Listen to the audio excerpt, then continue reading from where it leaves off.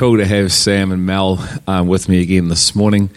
And we're just going to continue along this whole theme of faith, and faith that sees the unseen. And we've been really grappling with this, guys, haven't we, over the last sort of 6 or 7 weeks? Because, there's our version of the Word, and then there's His version of Himself. And I think it's so critical that we have vision, not purpose, but sight, to see as God says. And so our vision creates His version of His Word, and that enables us to live this life that the Scriptures declare to us. And if we're not in that, then we're not able to live, and we'll live a very temporal life.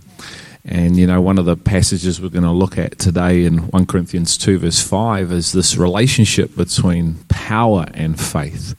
And God's power that opens up this entire reality of faith, not our wisdom.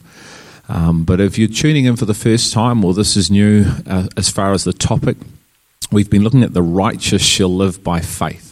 And if we're not living by faith, because we're right people, aren't we? And so it's like part of our identity. These people that have been made right are to live by this kind of faith. And last week we looked at this kind of faith, and it's a spiritual faith, and it's what makes us one with one another. And so to not live by faith is to not know what faith is. And yet that's the call for the church, and this faith is eternal. So just like hope is eternal, and love is eternal, and Christ is eternal, faith is eternal. It's an eternal life that we've been called to live and to speak of and to bring into this temporal earth. And we said we don't live by natural sight, but we live by the ability to see this unseen, this kingdom of God, which Jesus said, repent because your kingdom is at hand. And so we want to just continue unpacking and grappling and wrestling for this reality, so we as His righteousness can live by this kind of faith that enables and empowers this full and confident life in Christ. It's a life that overcomes, because we know the Bible says that we overcome the world, the demonic, we overcome the flesh, the temptations that we face, and all those things, the trials, by this substance called faith, which is a kind of a faith which is in a person called Christ. And so we're just going to unpack that more today and have some fun. And as we said last week, if we have questions, we'd love you to email questions into greg@therock.org.nz, and that'll come up on the screen now and again. So feel free to ask those questions at any time, and we're not in a hurry. It's one of the bonuses of having this online is you can turn us off at home if you want. You can keep us on, but we're going to be just going through, and I think we'll go a little bit longer than 12 o'clock today. Because we've got some scriptures to get through. But the main passage is going to be 1 Corinthians 2, verses 1 to 16. But I just want to start by praying and just asking the Spirit to open up the reality of His realm. So, Father, we thank You for this morning. We thank You for everybody that's online with us right now, whether they're here in Wellington, around this country, around the nation. We thank You for brothers and sisters in Christ. And, Lord, You have such a divine life for us to come into. You have an eternal life that the Son came and modeled, a life that is above this earth. It's a life anchored firmly in the Son. Lord, Your word says that He is the unseen one, and that everything is in this unseen realm, but He, the unseen one, came into the seen realm. You say the worlds were created out of not what was seen, but what was unseen. And we are to be a people who see and live from the unseen realm. We are to be a people of the substance of a kind of faith, a spiritual kind of faith that brings a oneness here in Your body, that we demonstrate this wisdom of God, this manifold wisdom of God on the earth as Your body. And so, Father, we thank You for all the bodies that are gathering right now in this nation and the nations to worship, to praise, to release the fragrance of the knowledge of God into the earth. to see your body established and raised at this time. So we ask you to bless this time. We ask you to bring revelation to us all, wherever we are, Lord, and just open up the ears and the eyes of our hearts to see and to receive every promise that is in the Christ, that we're able to demonstrate you upon this earth and walk in the manner in which you walk. We ask this and believe for this in Jesus' name. Amen. All right, we're going to just, as I read from 1 Corinthians 2, verse 1, and I love the title of the NASB guys. It says, Paul's reliance upon the Spirit. And Paul was a man that knew what it was to live by the flesh, and he was a man that knew what it was to live by the Spirit. And I think I've said this plenty of times, but I believe Paul is probably the greatest example we have of flesh and spirit, because he had an absolute reference for his life as Saul, and he had an amazing reference for Paul. He knew the life he lived. He said, I'm the Hebrew of Hebrews. I'm of the tribe of Benjamin. But then he turns around and he says, but, compared to knowing God and to knowing what it is to really know Jesus, all that was but rubbish. And so I just encourage you, if you haven't really seen Paul as a figure, as a type, as a foreshadowing to study, I know for myself, I look at his life and I go, well, he's the one that said, imitate me as I imitate Christ. So what is it, and how did he go from being a man, Saul of the flesh, to a man, Paul of the Spirit? And then continue to grow in the Spirit, because he said, I no longer live, but this life I live by faith in the eternal one, the one of faith. And so I just see him as a key part. And he's saying, this is my reliance upon the Spirit. He says, and when I came to you, brethren, I did not come with superiority of speech or of wisdom, proclaiming to you the testimony of God. For I determined to know nothing among you except Jesus Christ and him crucified. I was with you in weakness and in fear and in much trembling. And my message and my preaching were not in persuasive words of wisdom, but in demonstration of the Spirit and of power, so that your faith would not rest on the wisdom of men, but on the power of God. And that's a passage we're going to unpack today. Verse 6, yet we do speak wisdom among those who are mature, a wisdom, however, not of this age, nor of the rulers of this age who are passing away. But we speak God's wisdom in a mystery, the hidden wisdom, which God predestined before the ages of our glory, the wisdom which none of the rulers of this age has understood. For had they understood it, they would not have crucified the Lord of glory. But just as it is written, things which eye has not seen and ear has not heard, and which have not entered the heart of man, all that God has prepared for those who love him. And, we're going to unpack that, because it's this power that brings this to light. For to us God revealed them through the Spirit. For the Spirit searches all things, even the depths of God.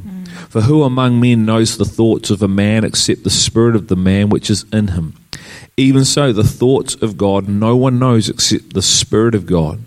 Now we have received not the spirit of the world, but the Spirit who is from God, so that we may know the things freely given to us by God, which things we also speak, not in words taught by human wisdom, but in those taught by the Spirit, combining spiritual thoughts with spiritual words.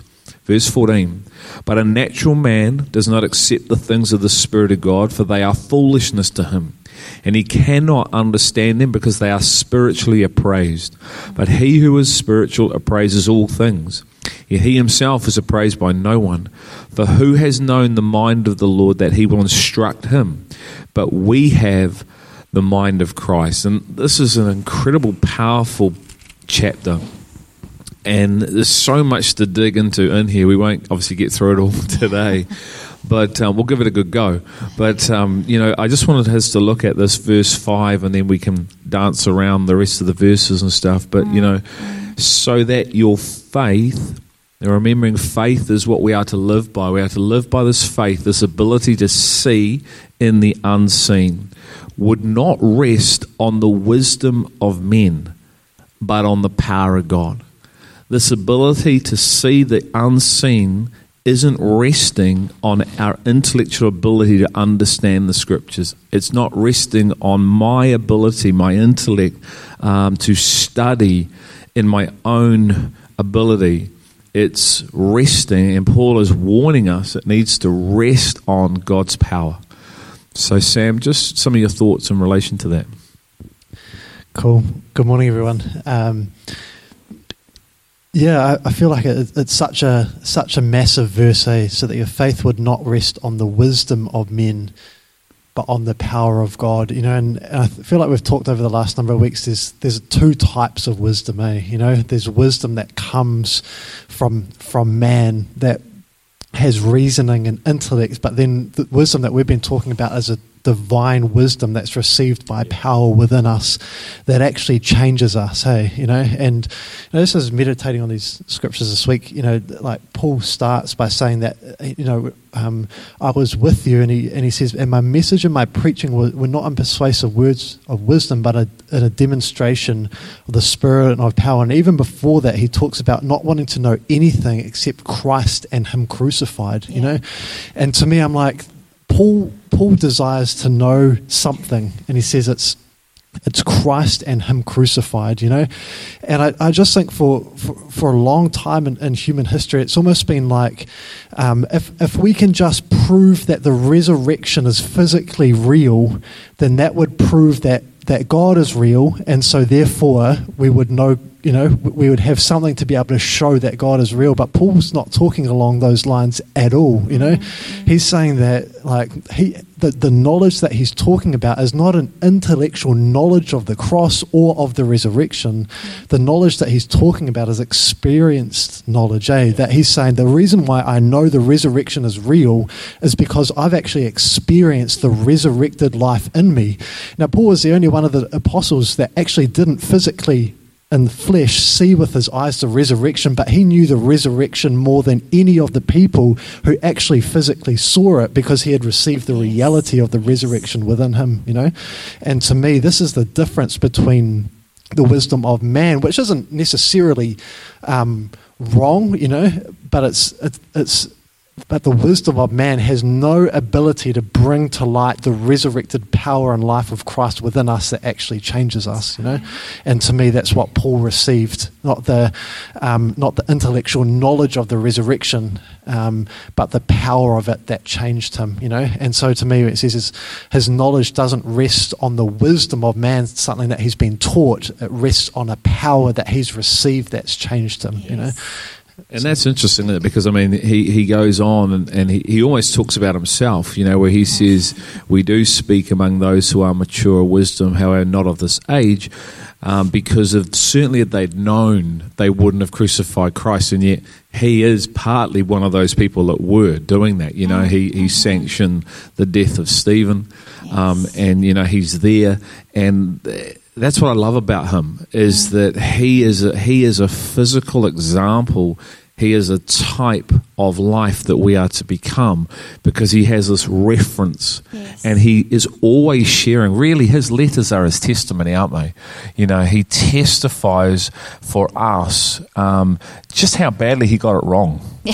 That's right. Really, that's what I read. How badly I got it wrong, and how well I'm getting it now in Christ right. And it's not based, and I identify myself with the reality of being one who was actually thinking I was in something through the intellect of studying the law and the Torah and the instruction, and saying by that I was as right as you could be, and yet at the same time I'm so outside of God's design, and by the grace of God, and I love what you talk about there in Galatians. It says that Paul received the gospel through a revelation of the person, of the power, the resurrected. Jesus said, I am the resurrection. He is the power, He said it's not through the agency of man, and yet that's how I was trying to enter into a realm, and yet look where it got me. Right. And so he then writes it about there, really, he's identified himself with,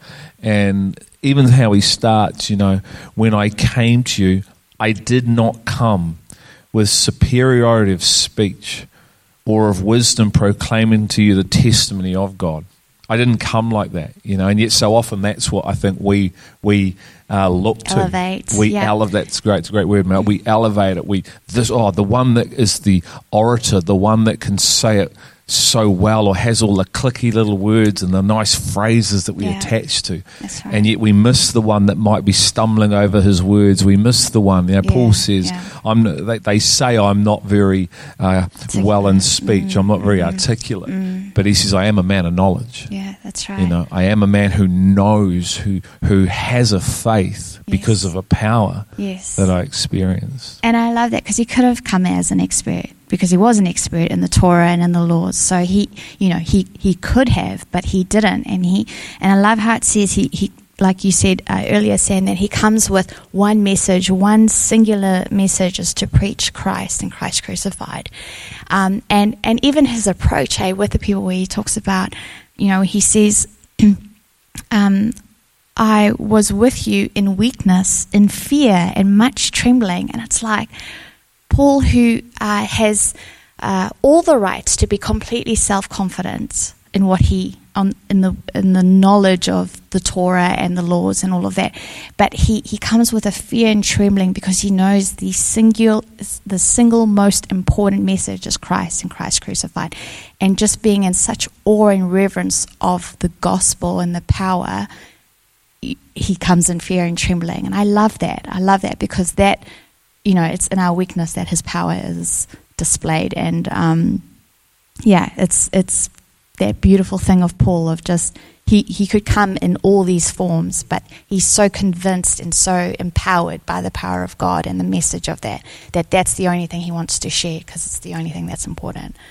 And I love that it says that he says, I was with you. He didn't come outside of them, pointing at them and saying, here, I'm here to teach you. He says, I'm here to be with you, and in being with them, it says that in my message and my preaching were not in persuasive words, but in demonstration of the Spirit and of power, that him coming was primarily not even he wasn't just there to fly in, speak a word and fly out, he was there to be with them, and it was the being with them that he demonstrated what it means to live from this life of the Spirit. His life was the demonstration, and his words were just a further expression of the demonstration of Christ's life and power within him that was demonstrated in being in community, And I think, to me, that's very different than this like transactional type relationship, where you come to do something, deliver something, and then you're gone, Actually, no, he was there for the purpose of discipleship, for community, for togetherness, and it was in that environment that sometimes someone's life and character and who they've become speaks louder sometimes than even the words that they speak, and then the words they do speak have a greater weight and authority, because they've come from a place of demonstration and not just intellectualization, Yes, that's right.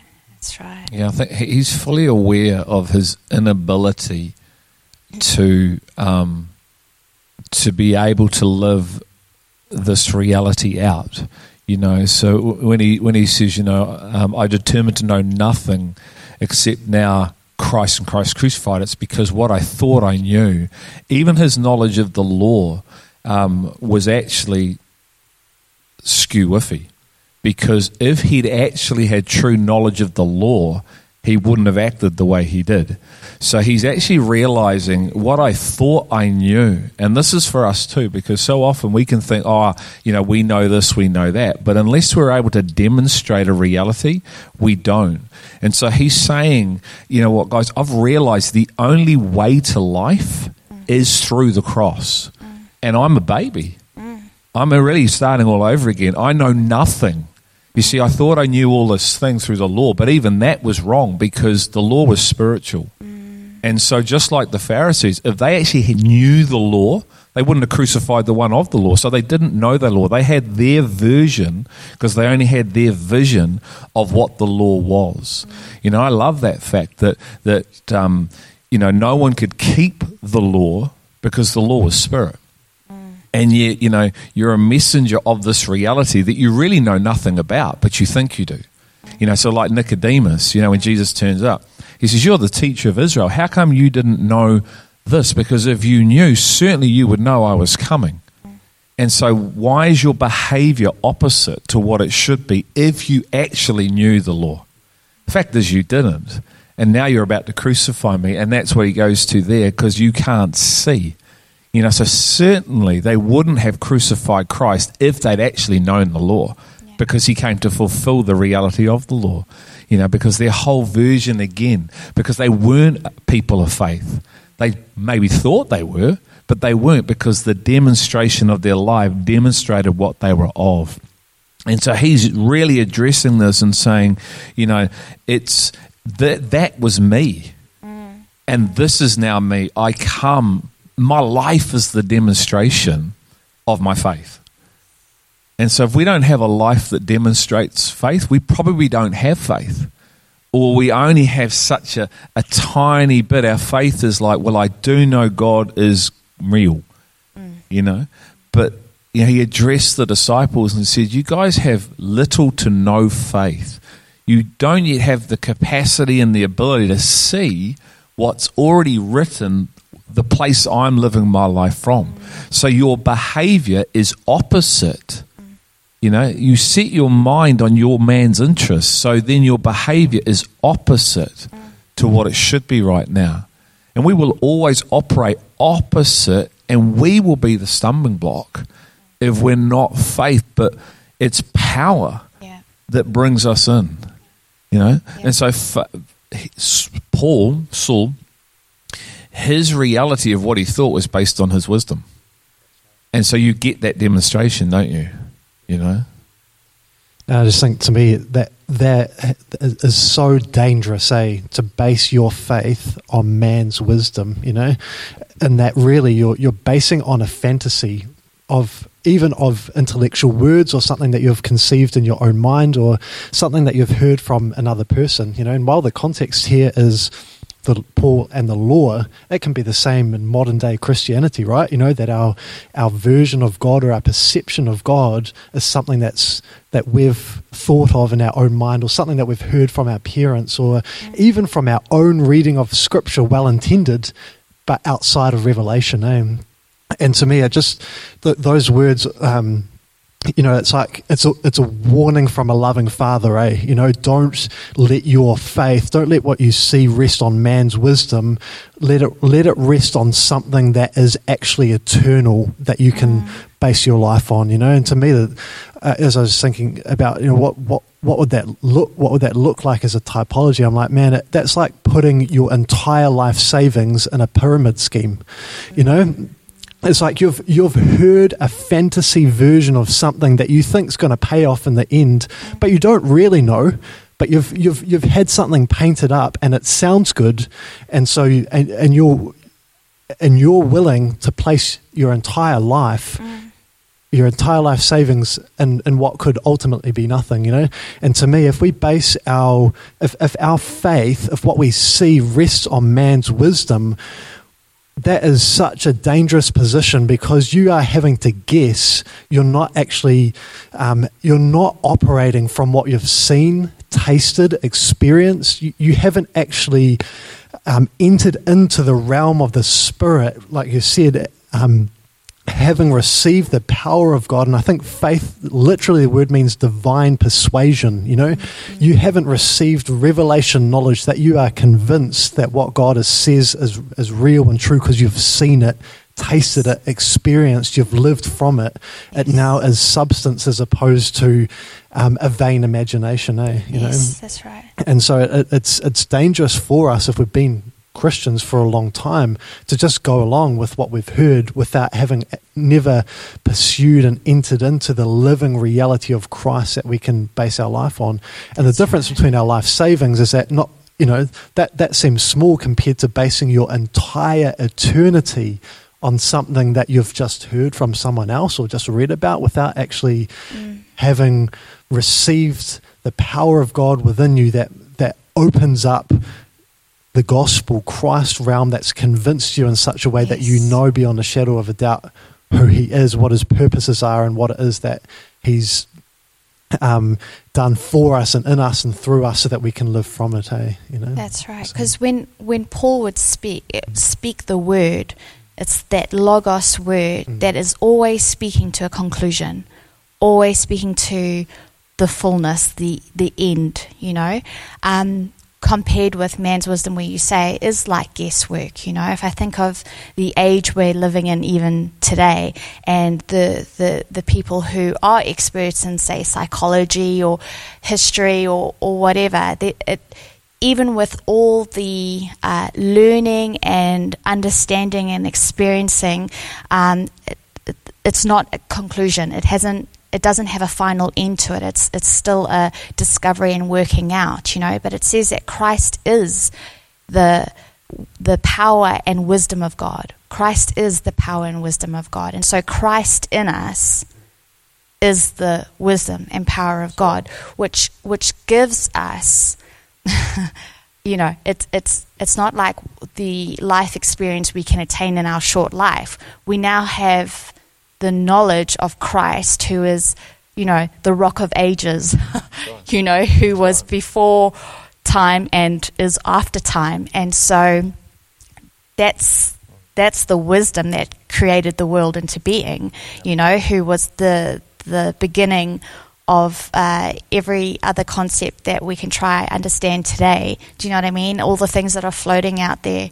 It's not like we were saying, those aren't bad things. I'm curious about different subjects in today's world, but it's not the divine wisdom. Right. It's just enticing the human mind. And I think for me, that's one of the biggest differences between man's wisdom and God's wisdom is God's wisdom is that divine persuasion that has the powerful demonstration that is innate to it and is, it brings what it knows into being, where man's wisdom is very much just what entices the human mind and curiosity.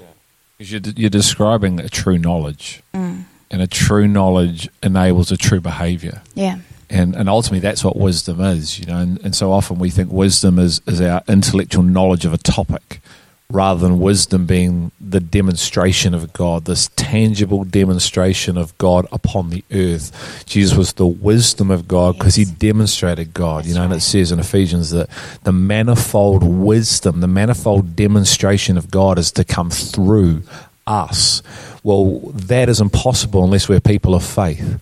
And if we're not having a faith where the power, the resurrected power, the power that rose Jesus from the grave is opening up a realm which is invisible, which enables us to hear and see. No ear has yet heard, no eye has yet seen what all that God has already prepared.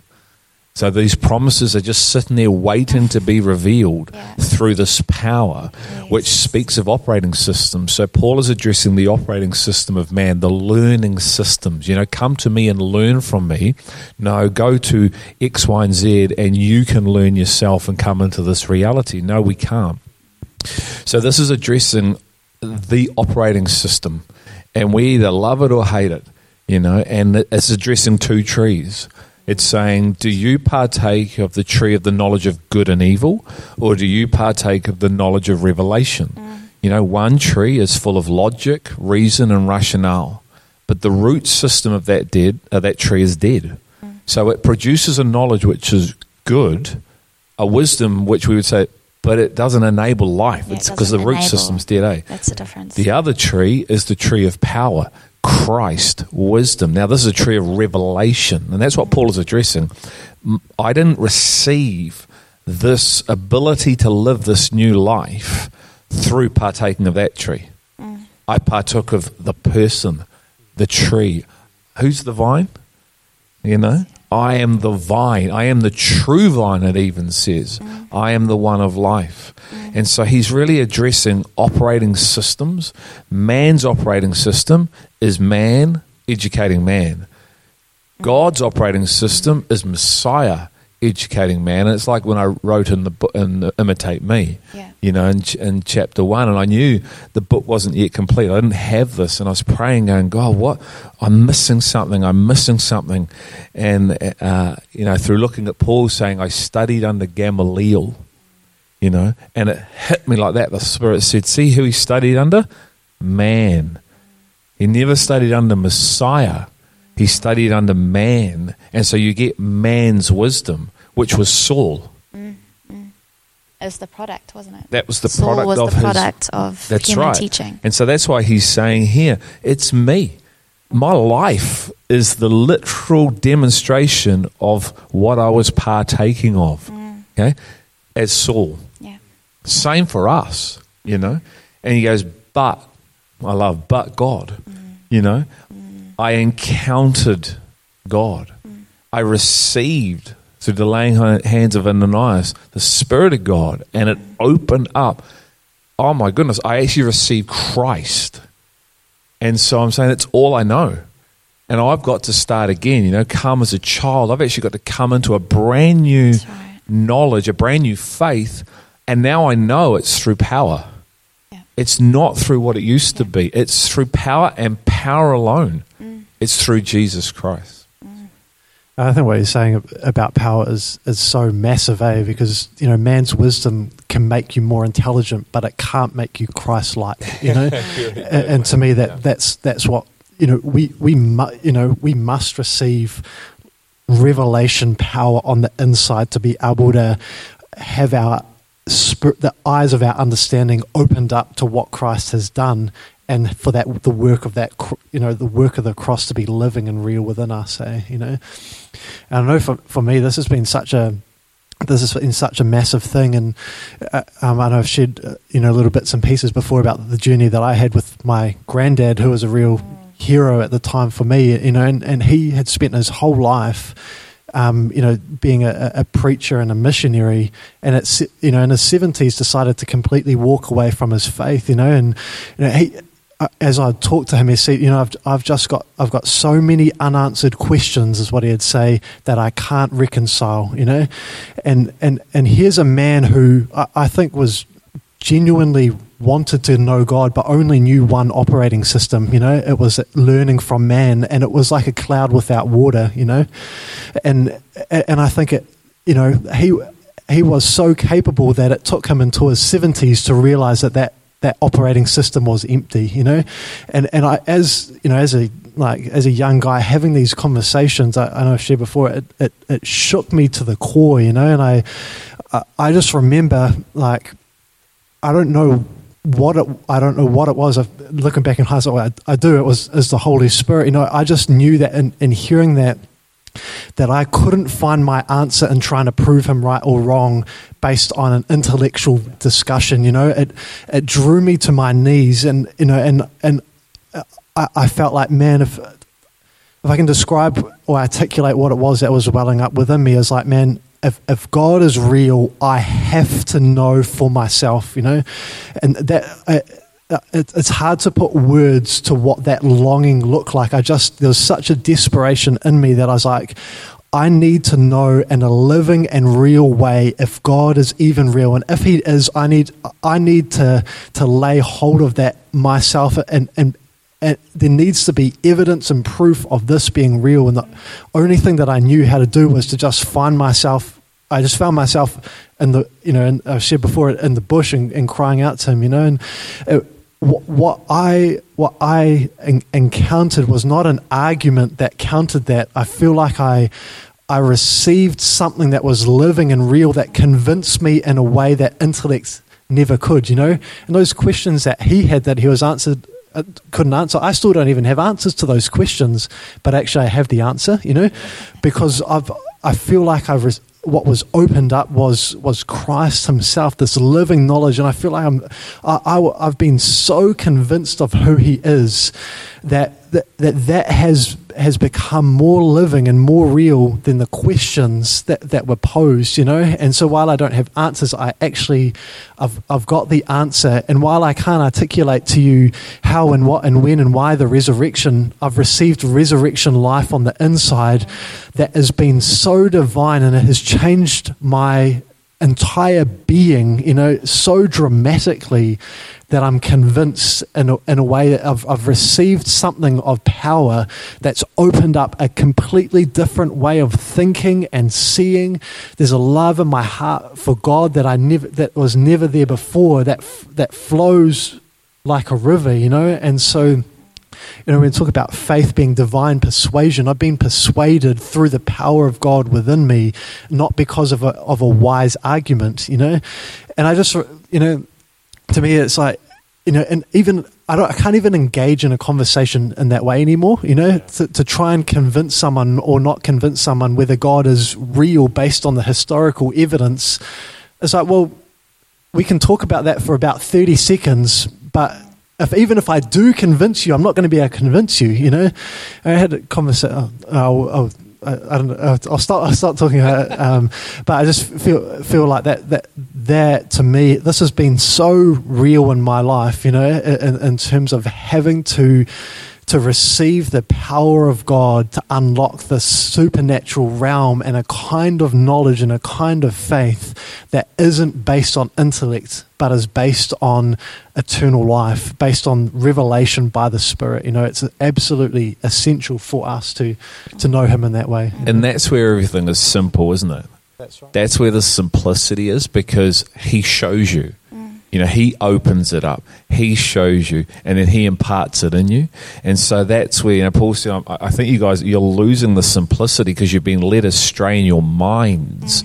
You're trying to understand this reality through the intellect, and the enemy's having a field day with you because he knows how you're trying to understand, and you've lost the simplicity and the purity.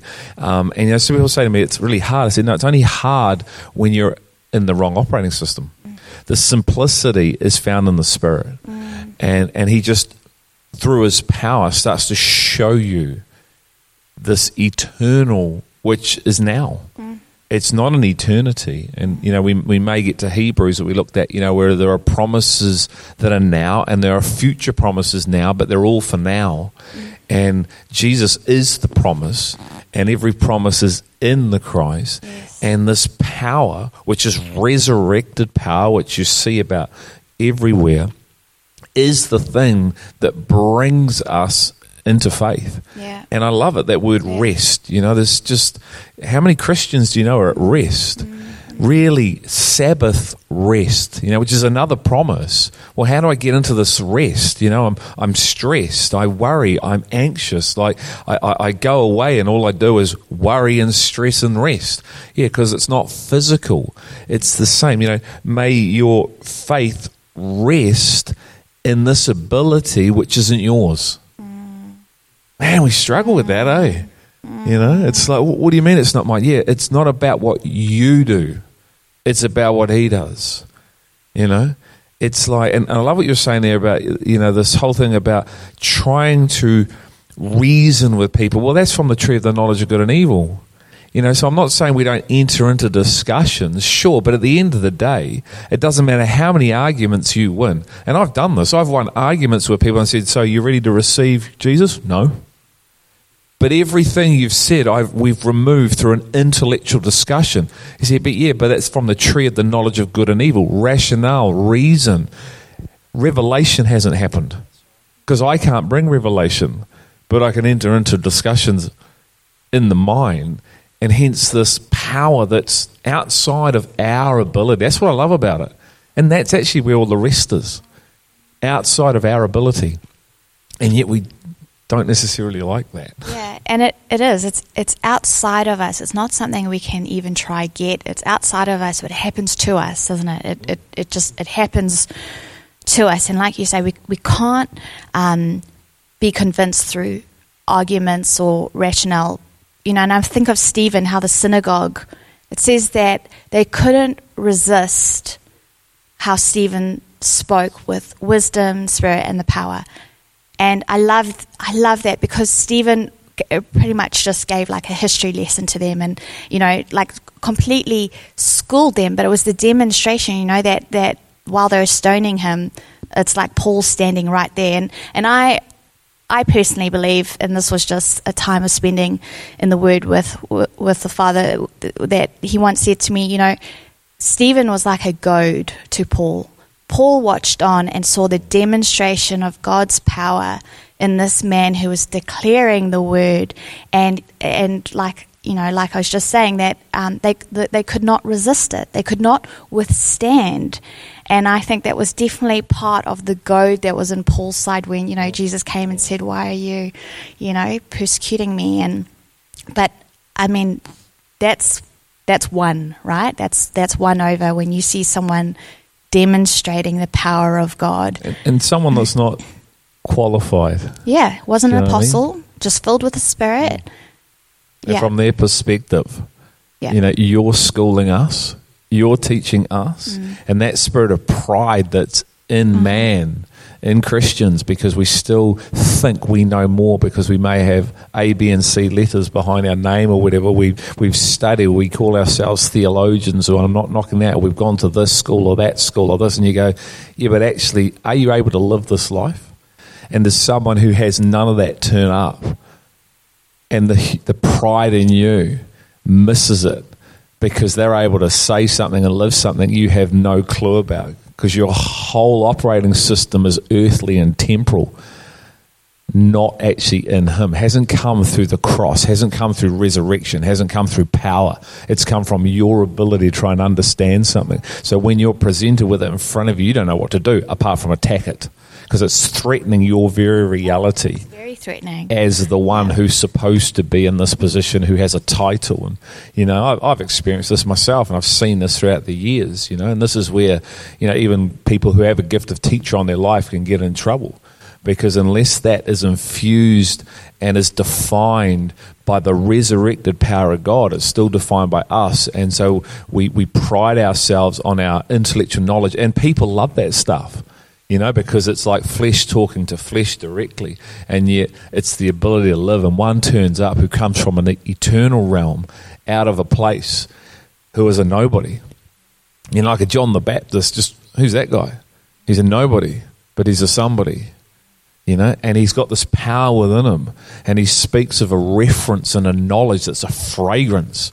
And you're like either yes and amen, or like, "Rrr," which is what we see here, which happens today too, because it threatens the operating system. It threatens our pride and how we've come to this, and you need me because I have this.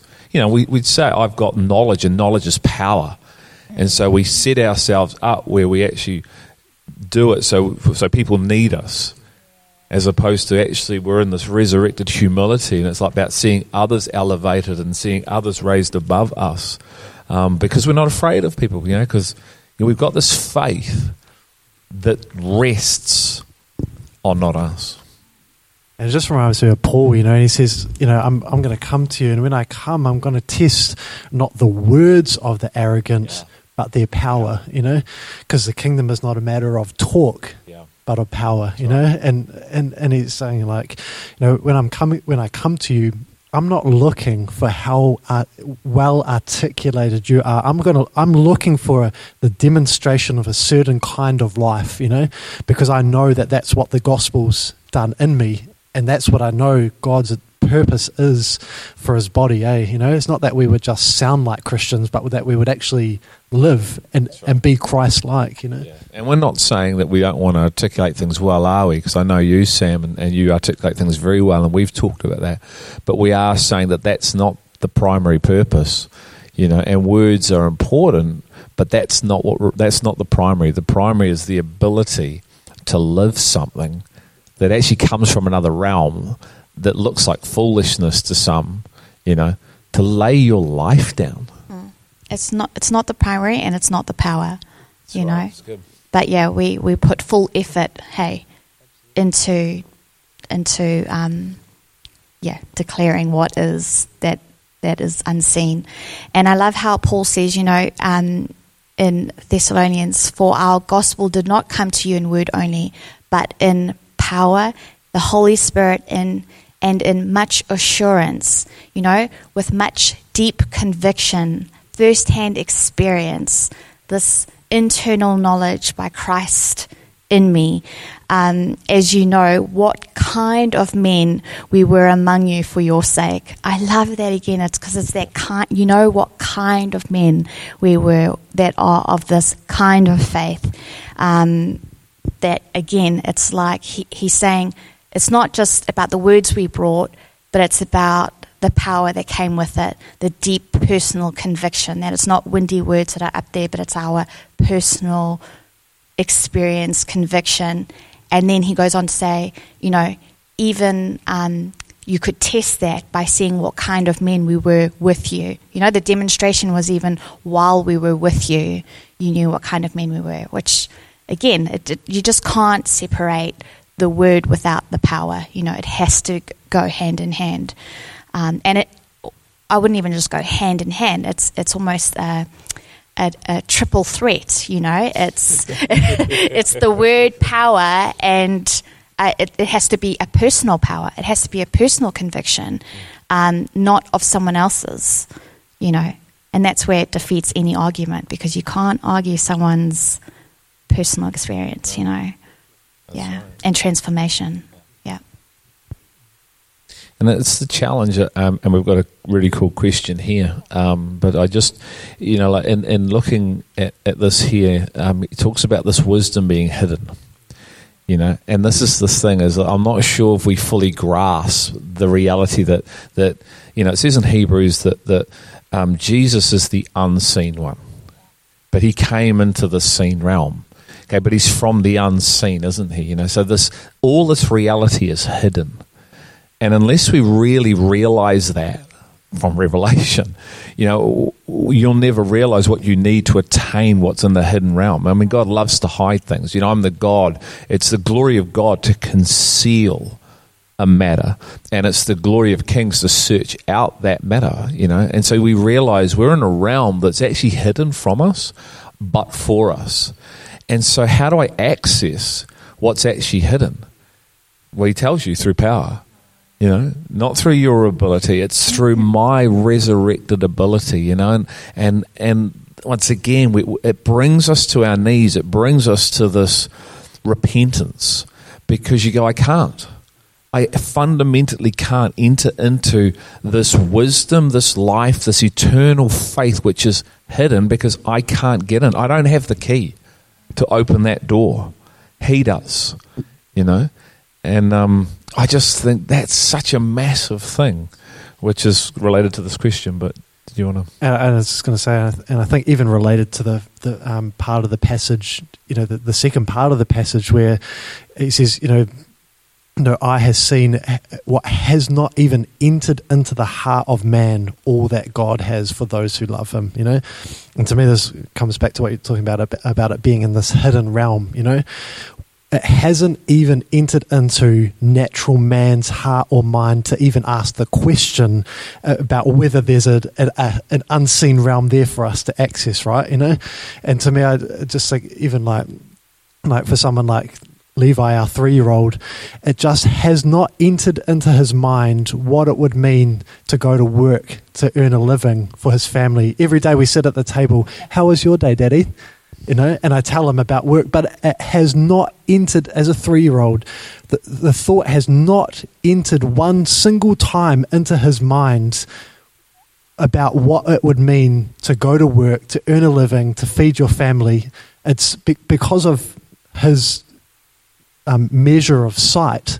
The thought has not even conceived there. And as natural, having been born into Adam, the things of the true things of the Spirit, the things of God, we're talking about, what it means to be made right in righteousness, what it means to know God, what it means to be justified, what it means, everything in the unseen realm has never even entered into our minds unless we receive revelation by the Spirit through power.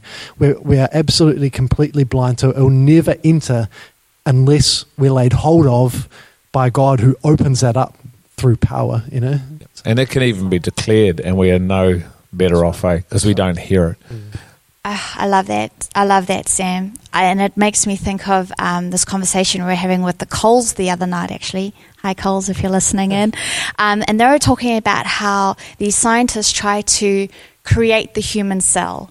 They had almost pulled a human cell out and kind of worked out what elements make a human cell. And then they tried to pull it back together, and it just became glug and actually poisonous, and just with what you were describing there, it hasn't even the wisdom of God, the things that are beyond man's understanding has not even come into the natural man's heart. Even that, I think you can work so hard at trying to work out life and, the human being, and yet by our own ability, all it creates is slug or even poison, where there's something beyond the human cell that we can't even comprehend, that what's behind that. And it's only through God's ability that we can come to understand and have the knowledge of these sort of things, but it is like a wider world, that surrounds the little lives, because it's the true life he came to bring, isn't it? And just as you're talking, just my eye, but a natural man does not accept the things of the Spirit of God, for their foolishness, because he cannot understand them. He cannot, because they are spiritually appraised. So we try though, but you cannot understand them. And so you try harder. And you try harder, and you just keep trying, thinking it's going to come through the same operating system, but it never does. And it produces its version of itself, And imagine trying to be a teacher and not understanding that you will try your whole life to bring someone into understanding that they cannot enter into without the Spirit, And to me, it's like, man, to be a teacher, even in this context, you will burn yourself out so quickly because you're trying to do something that is literally impossible. God has said that you cannot bring someone into revelation. You see what I'm saying? And to me, this is the difference between. And he talks about false teachers and true teachers, and a true teacher doesn't engage in trying to convince someone with a good intellectual, Christian, spiritual, holy argument, But true teaching is about actually the ability, empowered by the Holy Spirit, to open up and to testify of this unseen realm, which is actually easy when it's in Him, because you've seen it and you've tasted it yourself. You're not trying to engage someone through the tree of knowledge and good and evil. You're leading them to the true source of life, which is Christ Himself, which you have no ability to do, but you can testify of in hope. And as you're speaking, you provide opportunities for people to taste and see what it is that you've tasted that leads them and shepherds them to this place of Him being the true source of life. Yeah, awesome. All right, here's the question. It's from Jess. Hey, Jess, how you doing? Thanks for sending it through. You are describing a reality that is received through the power of God, through revelation by the Spirit. We have been talking about this in our group. One of the questions that has come up is that if the only way to receive this is through revelation, then does that mean we do nothing and wait for Him to give revelation? What is our part in this? Not just sitting back passively, but positioning ourselves to receive and having the desire to receive. So what's our role in the reality that, yes, God is the only one that can reveal? Do we play a part in that? Is there a part that we play that we just are entering into? That's an absolutely fantastic question, And I think it's the sort of question that is almost impossible to answer, because I don't think that there is necessarily I don't feel like there's a step-by-step formula that I personally could give to say, if you do this and this and this, you'll receive revelation and you'll be on your way. Otherwise, I think the church would be humming right now, right? Like we would have just nailed that, and then we'd all be, like this thing is such a mystery, And to me, there's such a dynamic tension between if you just sit back and do nothing. You could spend your whole life doing nothing. You'll never receive anything, and you'll stay exactly the way that you always have until you die. But if you try, if you you put absolutely every effort into seeking God and studying the scriptures and trying to learn everything, you could go round and round in circles equally your whole life and never enter into the true knowledge, And so in some ways, both of those things are two sides of the same coin. They're two sides of the flesh, Like we have to, my personal opinion is that every one of us has to somehow find this place in Him where there's where His Spirit is drawing us in this place of seeking Him. I know for me personally, there's a hunger that came into me. I don't really know where it came from. I was just hungry to learn, and I just found myself Him. Yeah, I found myself going and finding quiet places to pray and asking questions and reading the scriptures. And for someone else, it could take a completely different physical form, but there was something in me that wanted to know. And so I placed myself in environments. I ate, I prayed, I spent time with Him, I asked, sometimes I yearned and just longed for more of Him,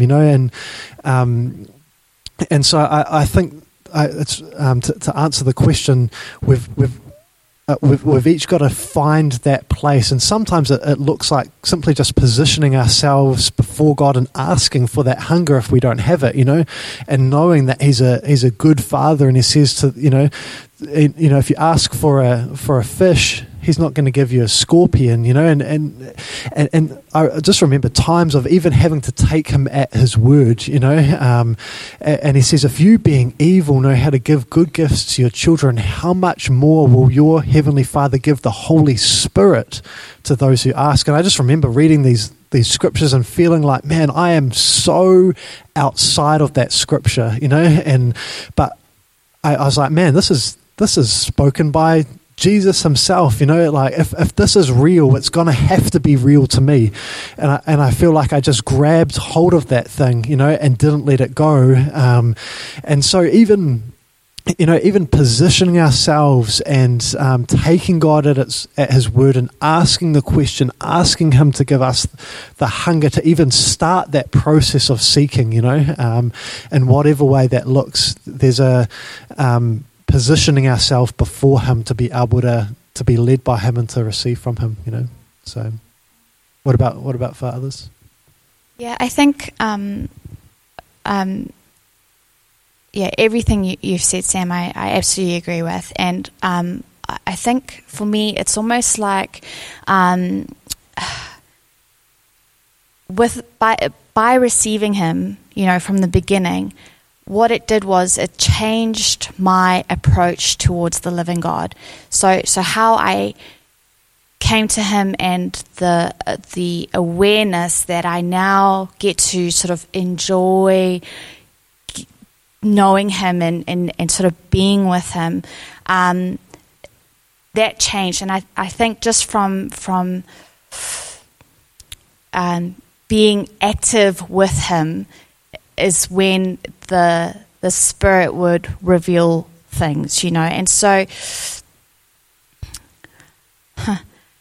you can't do that without Him, though, So it's quite hard to even answer that, because it's like when He comes into your heart, it opens you up and it gives you this just this active wanting to learn from and to be with and to commune with, and then so it's almost like not striving for Him to reveal. It's almost like it talks about God sharing secrets with His friends, and even in this one verse here it says, but we speak the wisdom of God in a mystery, the hidden wisdom which God ordained before the ages for our glory, which none of the rulers of this age knew, for had they known, they would not have crucified the Lord.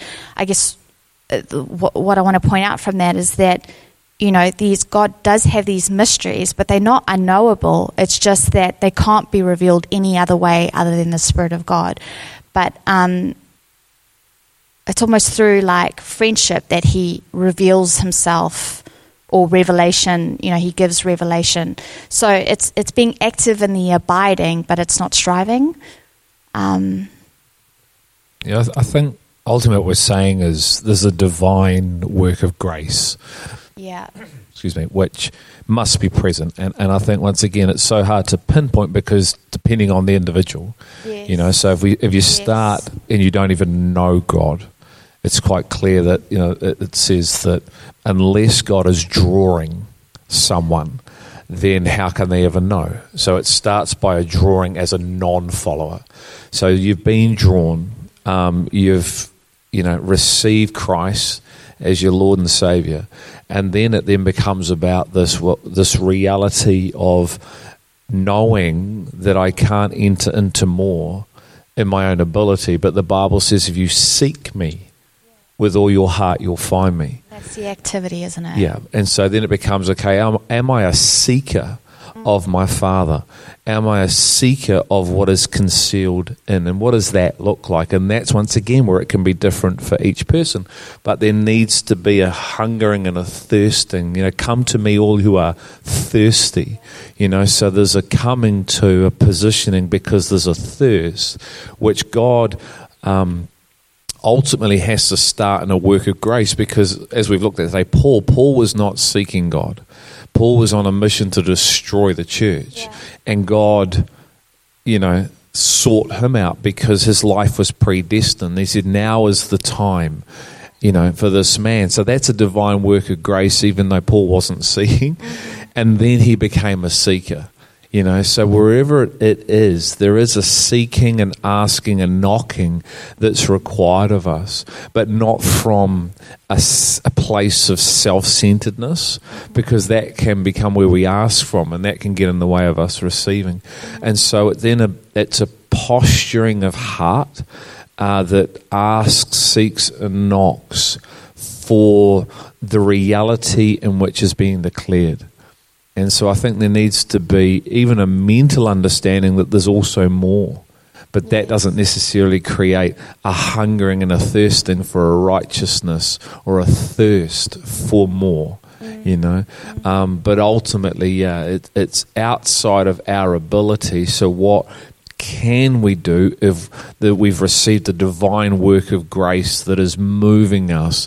It then becomes about our asking, our tasting, our wanting, our desiring more than. And that's the other tension, because sometimes we don't value because we don't have revelation, and so we value our own lives, or we value spending time with other people or things or our career or our sport. And so, spirit may be willing, but our flesh is weak, and so we never actually receive. And I think, and anyone can ask, and the very fact that if someone's heard something that there's something in them that says, I want that, to me, that's even that is a lot of the time God's divine grace, to open up, man, I'm hearing something that's bigger than what I know, but my heart yearns for that, even though I'm outside of that. It's like, man, there's even a response can just be as simple as, God, can you open that up to me? Holy Spirit, can you teach me personally about what I've just heard? There's an awesome verse in Acts, and Paul is having this kind of like confrontation with these guys on Mars Hill, and he says, and he made from one man every nation of mankind to live on all the face of the earth, having determined their appointed times and the boundaries of their habitation. That they would seek God, if perhaps they might grope for him and find him, though he is not far from each one of us. For in him we live and move and exist. And to me that's a powerful scripture. He's saying that we've been firstly created by God. We live and breathe and we're on this planet because of his appointment. And he said that. And we're here for a reason, that they would seek God, if perhaps they might grope for him and find him, though he is not far from each one of us, And it's like, man, the fact that we have breath means we've got an opportunity to know him, And so for some of us, it might just look like asking that question, and without necessarily needing to wait for the fireworks from heaven. It might just mean taking the first step and asking the first question, you know? Yeah, and that word mature, which we'll see at some point, where he says, I'm talking to the mature, it talks about being complete in all its parts and coming into completion by fulfilling the necessary process. And I think that's really important to remember for every believer that, Greg, like you said, we are different, and because God is so personal, he will reveal what he needs to reveal to each of us, that every part of us is completed. And it's almost in every stage of being made complete is where the yearning for more becomes greater. The understanding that there's more is revealed. And the more we receive at every part of the process, knowing that he's going to fulfill every stage into maturity, because that's part of why he reveals himself, right, is that we would be made complete, that we would be made whole, and that it's necessary that every part of us is being fulfilled at every stage, And so how he reveals himself to us in a personal way is he's going to reveal what we need to receive in order to be made complete where we're at.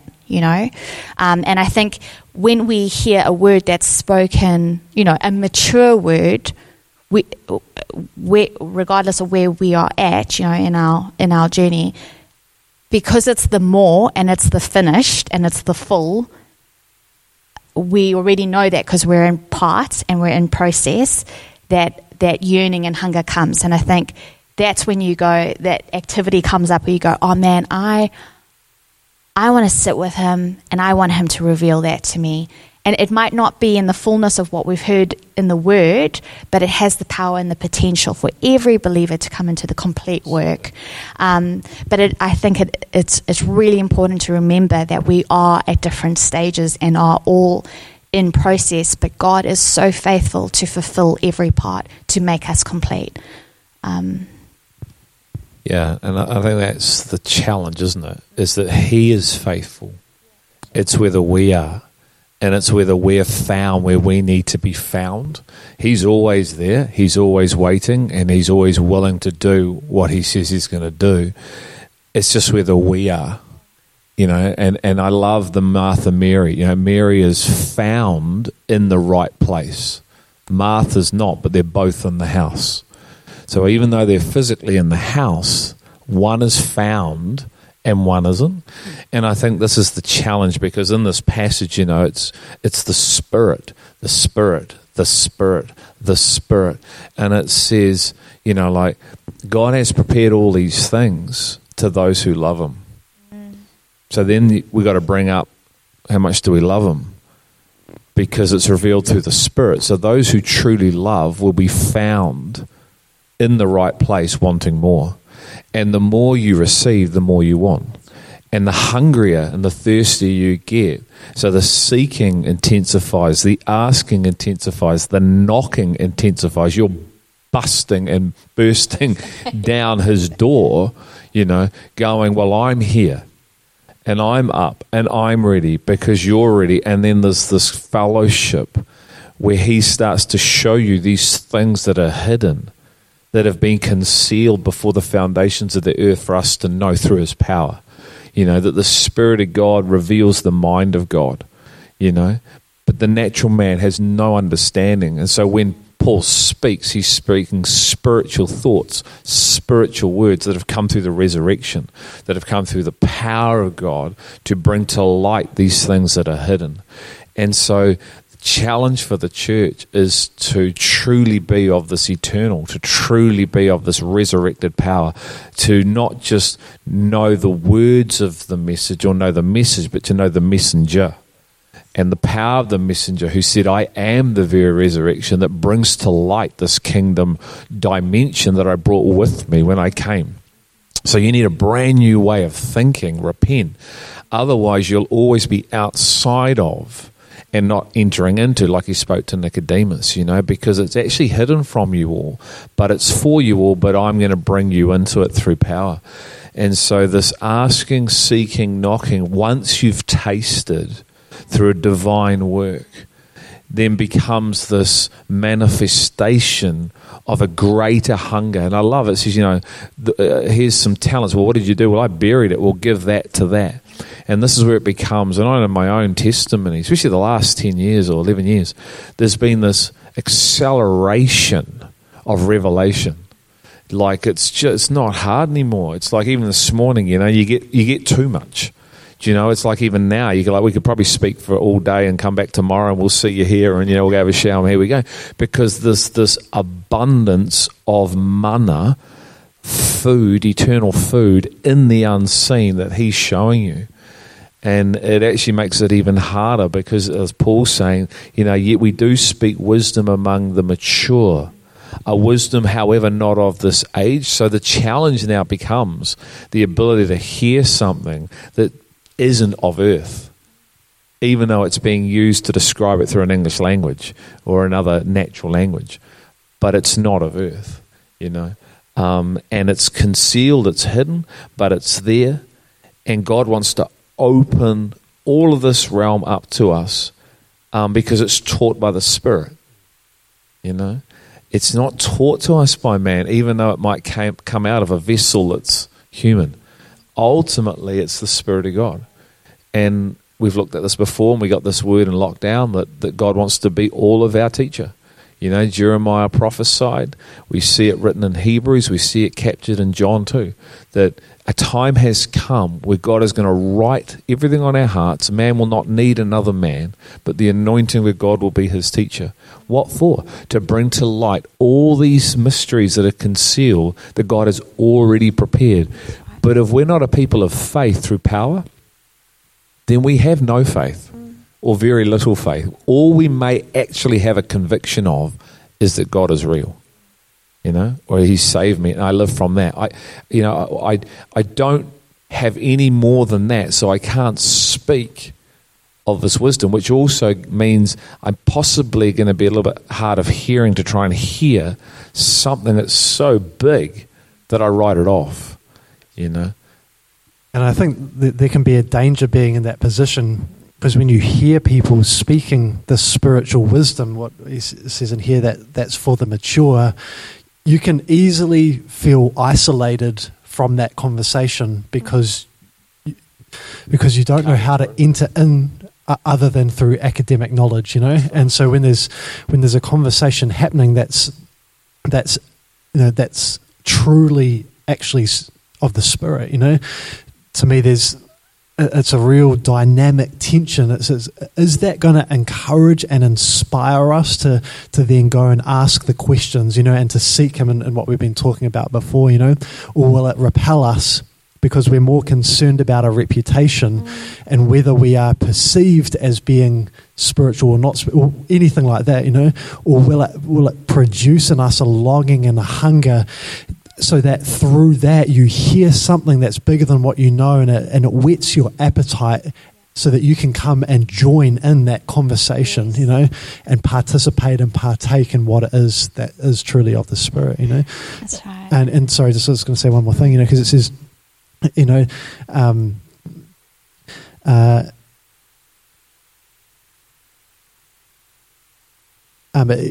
talks about what God has given to those who love him. So I can't find. I know it's in here.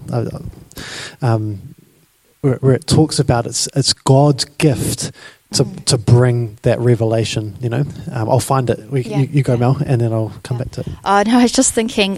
You were talking about these spiritual conversations that can happen, and we can feel like we're on the out, or we can be wanting to whet our appetites and be part of it. And I remember when I first came to New Zealand, and I was a baby Christian, and I was working for Zeal, and we went away together. And Greg, you were there as well. So I can't remember exactly what it was, but I don't even think you knew I existed then. But I remember you and Brooke Turner having this conversation started, And I remember, everyone went out to go do things, but I wanted to hear what they were going to talk about. And I remember staying put and just listening, and just it was that very thing of like, man, they're talking. What they're talking about is maybe a bit over my head, but it's enough for me that wants to stay and hear and incline my ear, because it's making my heart burn, and this is where I want to be, and so yeah, it just reminded me of that conversation, where I think the difference of like, once you've tasted, you want more, and you'll find yourself wherever you can where others are doing the same, and you want to share in that. But if not, then you feel like an outsider, and probably like, oh, can I enter in? Am I worthy? Do I have the quality of? Am I qualified? But it's different, And once again, we're back to this power, aren't we? This power that brings to light this faith. Because if two people are discussing a reality that they can see in the unseen, because God has opened it up through revelation, then it's testing, like it says. God tests. So your heart's being tested, and hearts are being tested. Who's got an appetite for what's being said, even though I can't see it? So I can't enter into this reality per se, but I can listen to it and I can ask questions of it. Even if I can't contribute at right. this point. Which is back to because I love him. Because there's a love that is tested because it's of him. And the Holy Spirit wants to open it up to us. But once again, everything is in relation to his power opens up this realm for us to see, which comes through our ability to hear, because faith is birthed through hearing. That's right, a very specific word, the word of God, of the Spirit, So it's a spiritual sight produced through a spiritual hearing from a spiritual word. And it's our ability to hear that because of the power of God that's bringing us into that, because we are on a pursuit of coming to know everything that's in him, that's in him just for who he is, his purpose and his plans that we can live. And so we're then able to live this life out here on earth, which is eternal and overcomes. And ultimately that's the purpose of God, is this, for us to know him, for us to be this demonstration of him. And yet everything is concealed in him. And I love that because it actually takes the onus off me and us, and that's obviously where true rest is truly found.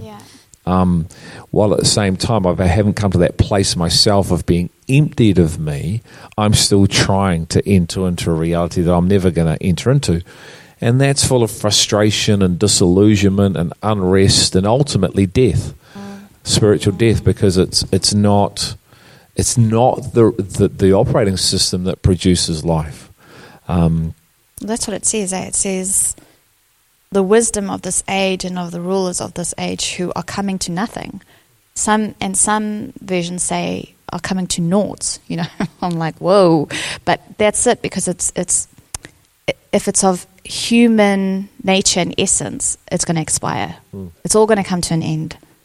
And God is so merciful that I admit in my mind He's set things up in such a way that we would get so frustrated and so disillusioned, and having spent so much effort and realizing that it's not the way in, that all of a sudden we would finally reach that point where I'm like, man, I just can't do this anymore, and then truly find this position of actually, it's not because of what I've done, it's because of His power at work, that opens this thing up to me, And I think that's why it says that the tutor, the law was given as a tutor to lead us to Christ, to show us that we are so completely unable to do what we want to do, that we finally acknowledge that we can't, and then we can by His power, and discovering this new source of strength that comes by His Spirit, And it's the same reality, isn't it? It's like we all acknowledge that we can't save ourselves. So we all acknowledge that we can't actually take ourselves from this state. But then we forget that reality, and then we try to bring ourselves into knowledge through ourselves, as opposed to realizing, I couldn't save myself. I was dead in sin and transgression. Well, just as much as I couldn't save myself, I can't change myself. I can't bring myself into this thing called faith. I can't muster this thing up. But that's what we've done.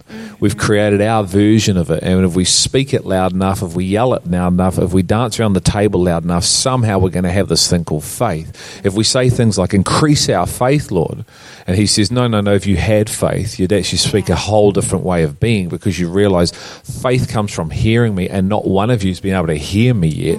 I speak and you think I'm talking about other things. So you have no faith, Sam, because you can't hear this word. So you ask me to increase something which is anti, because you set your mind on your interest. So that's not my way. So then you have no or little faith, which is the always saying to them when you read the scriptures, it's like they were more afraid when he was actually in the boat than when he was out of the boat, because they're like, oh my goodness, who's this guy that's now calming the waves? He said, are you still afraid? You still have no faith, So there's this dimension. So then we create our own faith, which we then speak of, which is of the flesh. People agree with it, and their lives reflect it. So it leaves us powerless. Faith is full of power. Faith is full of life. Faith is full of conviction. Faith overcomes the trials and the temptations and the things thrown us, whether they're physical, emotional, mental. This dimension of this knowledge of God enables and empowers an ability to live eternal life, just like Jesus. Right. He was not fazed by the things that were of the earth. He loves us, but he's not fazed, and he just walked out in peace, in joy, in rest, in power, this life, because he was the demonstration of a faith lived out. And I love Paul, and Paul is wrestling for the same dimension here. And, I know there's still a massive part of us that still has to come into this reality that, a man can do nothing, unless it's revealed. John 3:27, when they were complaining about he's baptizing, they said, well, no, it's because he's been given. And a man can do nothing unless it's through revelation. And yet, it says here, the Spirit, I love in verse 11, just the second part, even so the thoughts of God, no one knows except the Spirit of God. Like, why do we think we know anything unless it's been revealed? Flesh and blood, cannot. Only this one knows. And it's for the purpose of safeguarding us so we don't get led astray. So then we also don't communicate a false faith, a false reality, and lead others astray. And then there's a promise, he says, the thoughts of God, no one knows except the Spirit of God, But then he goes on to say, now we have received not the spirit of the world, but the Spirit who is from God. This is what I was looking for before. So that we may know the things freely given to us by God, which things we also speak, And to me, it's like, just as I can't actually physically go into your brain and understand what your thoughts are, that's, everyone would acknowledge that's physically impossible, Even mind readers can try and do some sort of form of it, but can't, He's saying, in the same way that you can't read someone else's thoughts, why do you think you can read God's thoughts, By reading the scripture, that is totally not possible. There's nothing about reading the scripture that can bring you into seeing and thinking God's thoughts, But he said, I've given you something that's going to empower and enable you to do that. It's called the Holy Spirit, And he will, and it doesn't say, so that we may know the things that we have learnt about God. But it says it's the things that have been freely given to us by God, Right. That when the Holy Spirit opens up this unseen realm to us, all of a sudden we know about the things that have been freely given to us. It's like that song that we played at the well. I think it's called The Well, constantly trying to do these things for God, having not realized what we've actually already received from him, And that's the beauty and the power of the gospel, is that he opens up the eyes of our spiritual understanding to what has been freely given, and the work that's been done actually before the foundations of the world, so that we can live from it instead of trying to work it out in our own ability. Yes, that's right. And I think, for us that have experienced the power of God bringing us from death to life, knowing that it's the same power that rose Christ from the grave, is the same power that not only brought us into the light, but actually empowers the life of Christ through us, and that same Spirit that has plucked us out of darkness into light and then given us the divine enablement to live as Christ means that He's also given us insight, which is an inner sight of God's heart and being. And so we can know the thoughts of God, and we can know His heart and His good intentions. And but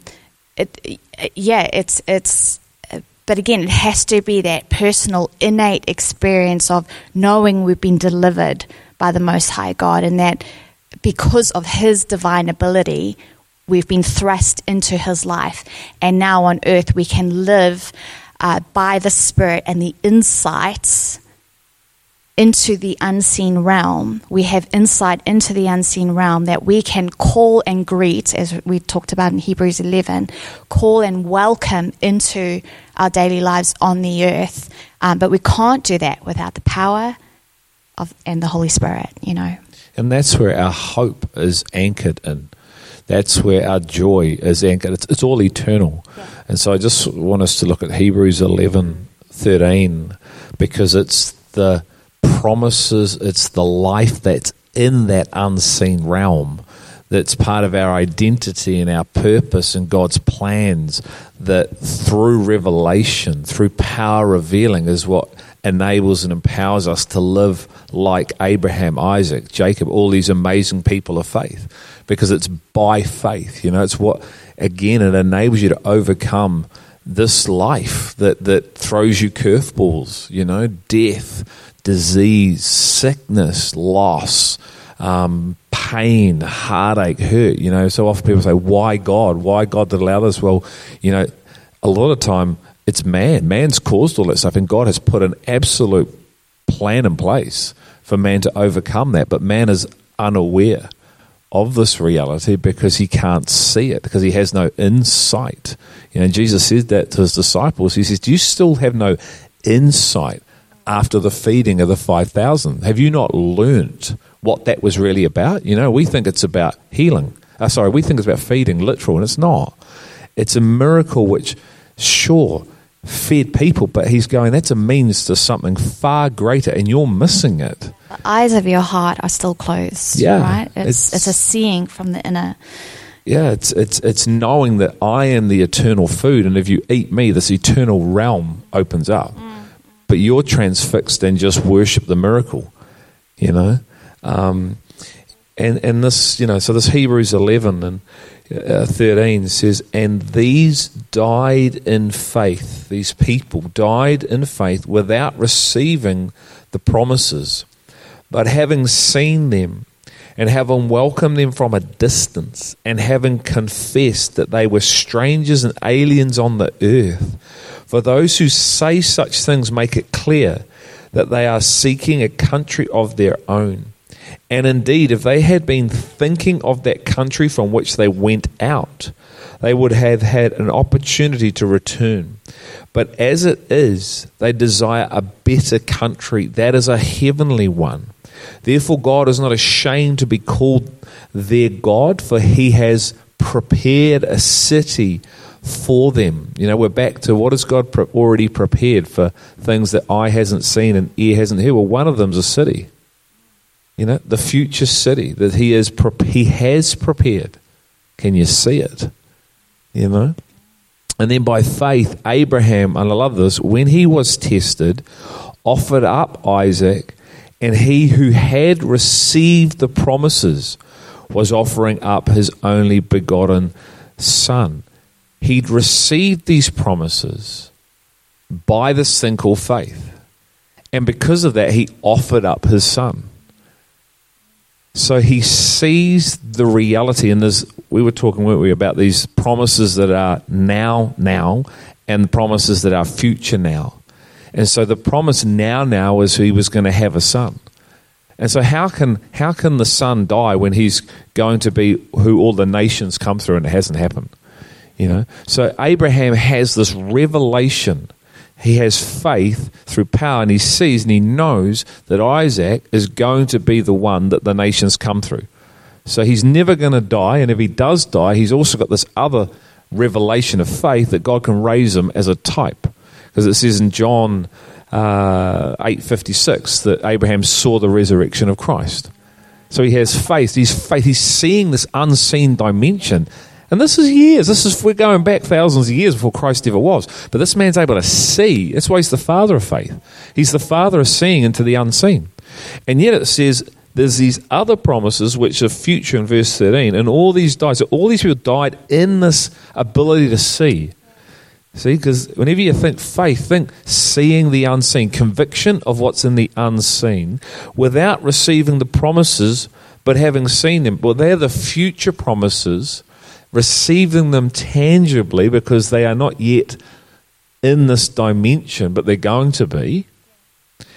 And yet they receive the power of them, the enablement of them. And this determines how we live our lives on earth. If you know, if you know you're anchored and you're living for something far greater, then like it says in Hebrews, another passage, you give up this for that. You're going to leave this earth and you're not even looking behind it while you're on it, because you're seeing something far greater, a heavenly, and you've got a heavenly calling. And I love it says, you call yourselves exiles and strangers on the earth. You're not citizens of earth. You're citizens of heaven. You're ambassadors from another realm, living on earth, but you're not anchored. You've been unhinged from this earth because of what you're looking at, faith, what you're seeing. These promises that are eternal in a hidden realm, and you're partaking of them because they're all in Christ, and you're aligned with these men. And so as you get to the end of 11:10, let's read it. It's just fantastic. 39, and all these having gained approval through their faith did not receive what was promised, because God had provided something better for us, so that apart from us they would not be made perfect. That's the body. That's right. Do you know what I mean? Yeah, and this is so there's people that have gone before us and us now, and who's coming after us. Yeah. We arrive. They're waiting. They're waiting right now in eternity. That's come on, right. you lot. Cheering Get us going. on. Come on. Because until you come in, because you've lived a life of faith like us, because you saw like we saw, because it's the same city, right. isn't it? Same promises. What are this? All these promises in Christ, the bride of Christ, the millennial reign with Christ. But at the same time, love is a promise that's in Christ. To know a hope that's anchored beyond the veil. The priesthood, that we're to be priests, is a promise. Yeah. And we're the one and the same. So it's the same people. Yeah. We're of the same kind. That's right. Who have left us their testimony. Right? And the testimony of Jesus is the spirit of prophecy. And so what they had declared all those years ago, and what we're still here today, has the power of the prophetic to call us into the same, and even future generations. And it's just stunning, isn't it? Yeah. And even as much as they had, and as genuine as and incredible as their faith was, it says that Abraham saw our day, and that he was glad. He rejoiced. And so these men who, like Abraham, lived such an incredible life, saw in the unseen realm to such an extent that he was able to physically sacrifice his own son, knowing that he'd been raised back, seeing the future promise. And the scriptures say that even as much as they saw, he rejoiced to see our day, because the Holy Spirit was going to be poured out to the church to bring an even greater clarity of revelation knowledge on the inside of what God's purposes were through Christ, And it's like, man, if they were so empowered to live the way that they lived under, in those days, and they say there's something even greater for us as the body of Christ now. What is it that's sitting in the unseen realm for us to access that we may not have even seen yet, but we can see by the Holy Spirit? It's like, man, there's a lot on offer, And that's where the true demonstration comes from, isn't it? It's not trying, but it's through seeing, receiving, because it says he received the promises, and these promises are to be received. Like it says there in 13, all these died in faith without receiving the promises, but having seen them. So those are the, and it says, and having welcomed them from a distance, then they confessed. So yes, they received the promise spiritually, even though they are not yet the city, and yet he received the promises about his son. So they'd receive both. I mean, that's powerful. So then you live a powerful life. It's not this, I'm struggling to get by, I'm surviving life, I'm just barely making it, I'm sinking, and life is all consuming. It's this ability and this capacity to ride above that life, because not because of you, but because of his power is literally propelling you into a reality here and renewing here. And you receive these promises, which is the Word of God, which is Christ, which is power. We're back to this power. And then from the promise, I live. So when I'm confronted with this, well, that's momentary. That's temporal. And yet that very thing produces more of what I'm in. It's producing more of an eternal weight of glory because I see it for what it is. So then I can use it, harness it, rather than have it create something in me or death. It creates life, And I love that they confessed, they confessed that they were aliens and strangers here on the earth. It was almost like they didn't go out to preach to the world. It was like the confession came out of them as the circumstances somehow drew out what it was that they were living from and for, And so when put in the situation, they confessed they were aliens and strangers here on the earth, And to me, even just think about even people like Noah, and it says that he was a preacher of righteousness. Yet there's absolutely no record that I can find in Scripture of him even preaching a message or giving a sermon or anything like that. But there was something about his life that was a proclamation to, I think, the unseen realm and the seen realm of what it means to live by faith. And to me, it's the same with Abraham. He wasn't a preacher per se, but his life confessed and gave testimony to the realm that he saw and lived from. The power of God within him. And that's what upsets the earth, is the demonstration of another life on earth that it. Well, it says about Noah that it says that he condemned the world because of his righteousness. I thought we weren't supposed to condemn people, but actually his life was such a testament to, who it was inside of him and the way that he lived, living from this heavenly realm, that there was something so incredible but also jarring about that life that almost it divided soul from spirit, and it highlighted this is what is possible for those who live by faith. You can live like this, and and it says about Jesus that it says that I'm just trying to remember the exact words, but that he was hated because he revealed that the deeds of man were evil, and I think it wasn't necessarily deliberate. That wasn't what he came to do. Yep. It was just that in being and who he was and what he demonstrated, it signaled there's a higher calling for you to live in and from than just what you're living in. It demonstrates a wisdom. And that's the thing. It's like when people see that wisdom, they're challenged by that reality, especially if it's where to be it. Because all of a sudden it starts asking questions. It's like, so that's what I'm called for. This is who the church is. And I do believe there's an identity crisis in the body of Christ. It's like the messages that have gone forth. It's like, who we really are and how we've been called to live. And we're seeing it here. This is the standard by faith.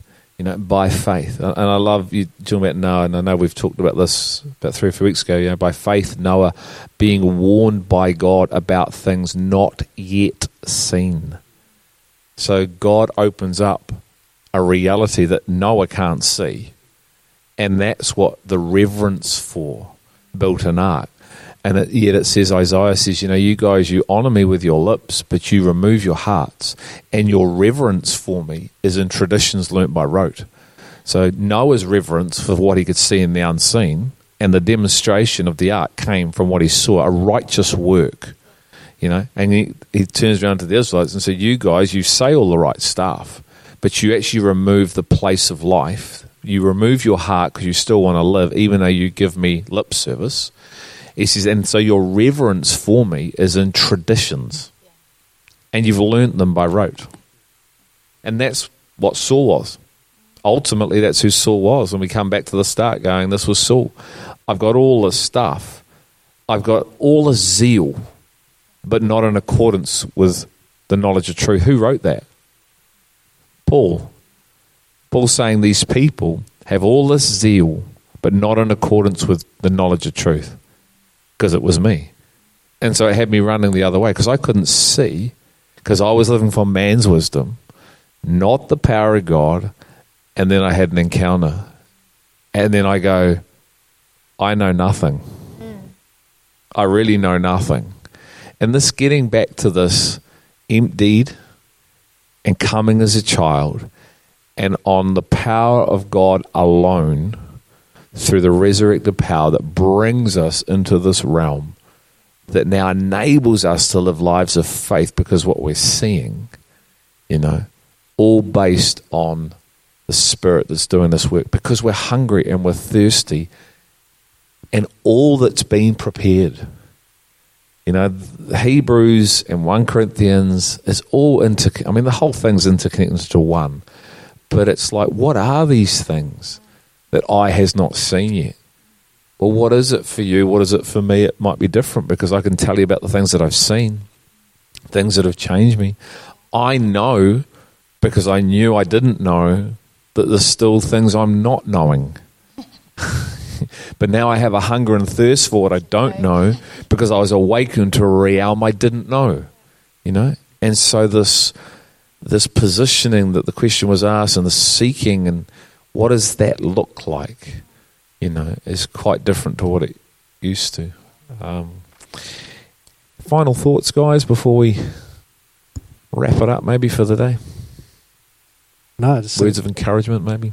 I just think it's been awesome, and all of this, to me, the key thing is that it's so God's heart to open up this realm to us, I feel like it can sound narrow, and it is narrow, but his heart beats for us to enter into everything that he has for us, And so I guess that probably, if I think about the words of encouragement, to me it's just like, we've got opportunity while we've still got breath to enter into this thing. And actually it says that we've been predestined, to be conformed to the image of the Son. We've been predestined to know him in this way that we're describing, a way that's bigger than just intellectual knowledge, but actually is true, genuine revelation knowledge through power by the Holy Spirit inside of us. That's his heartbeat for us. And this is the kingdom is at hand. It's within reach. It is attainable to us, not through the tree of knowledge, but that the tree of life is available for us to partake of by the Holy Spirit. Just really do want to encourage us to, it's not based on our qualifications. It's not based on what we do. It's not based on our strength. It's based on him. And that's where true life is found. That's where rest is found. So we just want to encourage you to be a seeker of him, not just on your own too. Do it together. Walk this out with one another. It's the pattern. It's the design of God. He came and walked with 12 men intimately and shared his heart in the hope, wasn't it, that they would capture this, and then he sent the Spirit. And as we've looked at today, it's the Spirit's role to bring to light and life this life in Christ that we can walk by faith. So have an awesome afternoon, have a cool week, and depending on the decisions made, we may see you next Sunday morning here again, or we may see you in another format.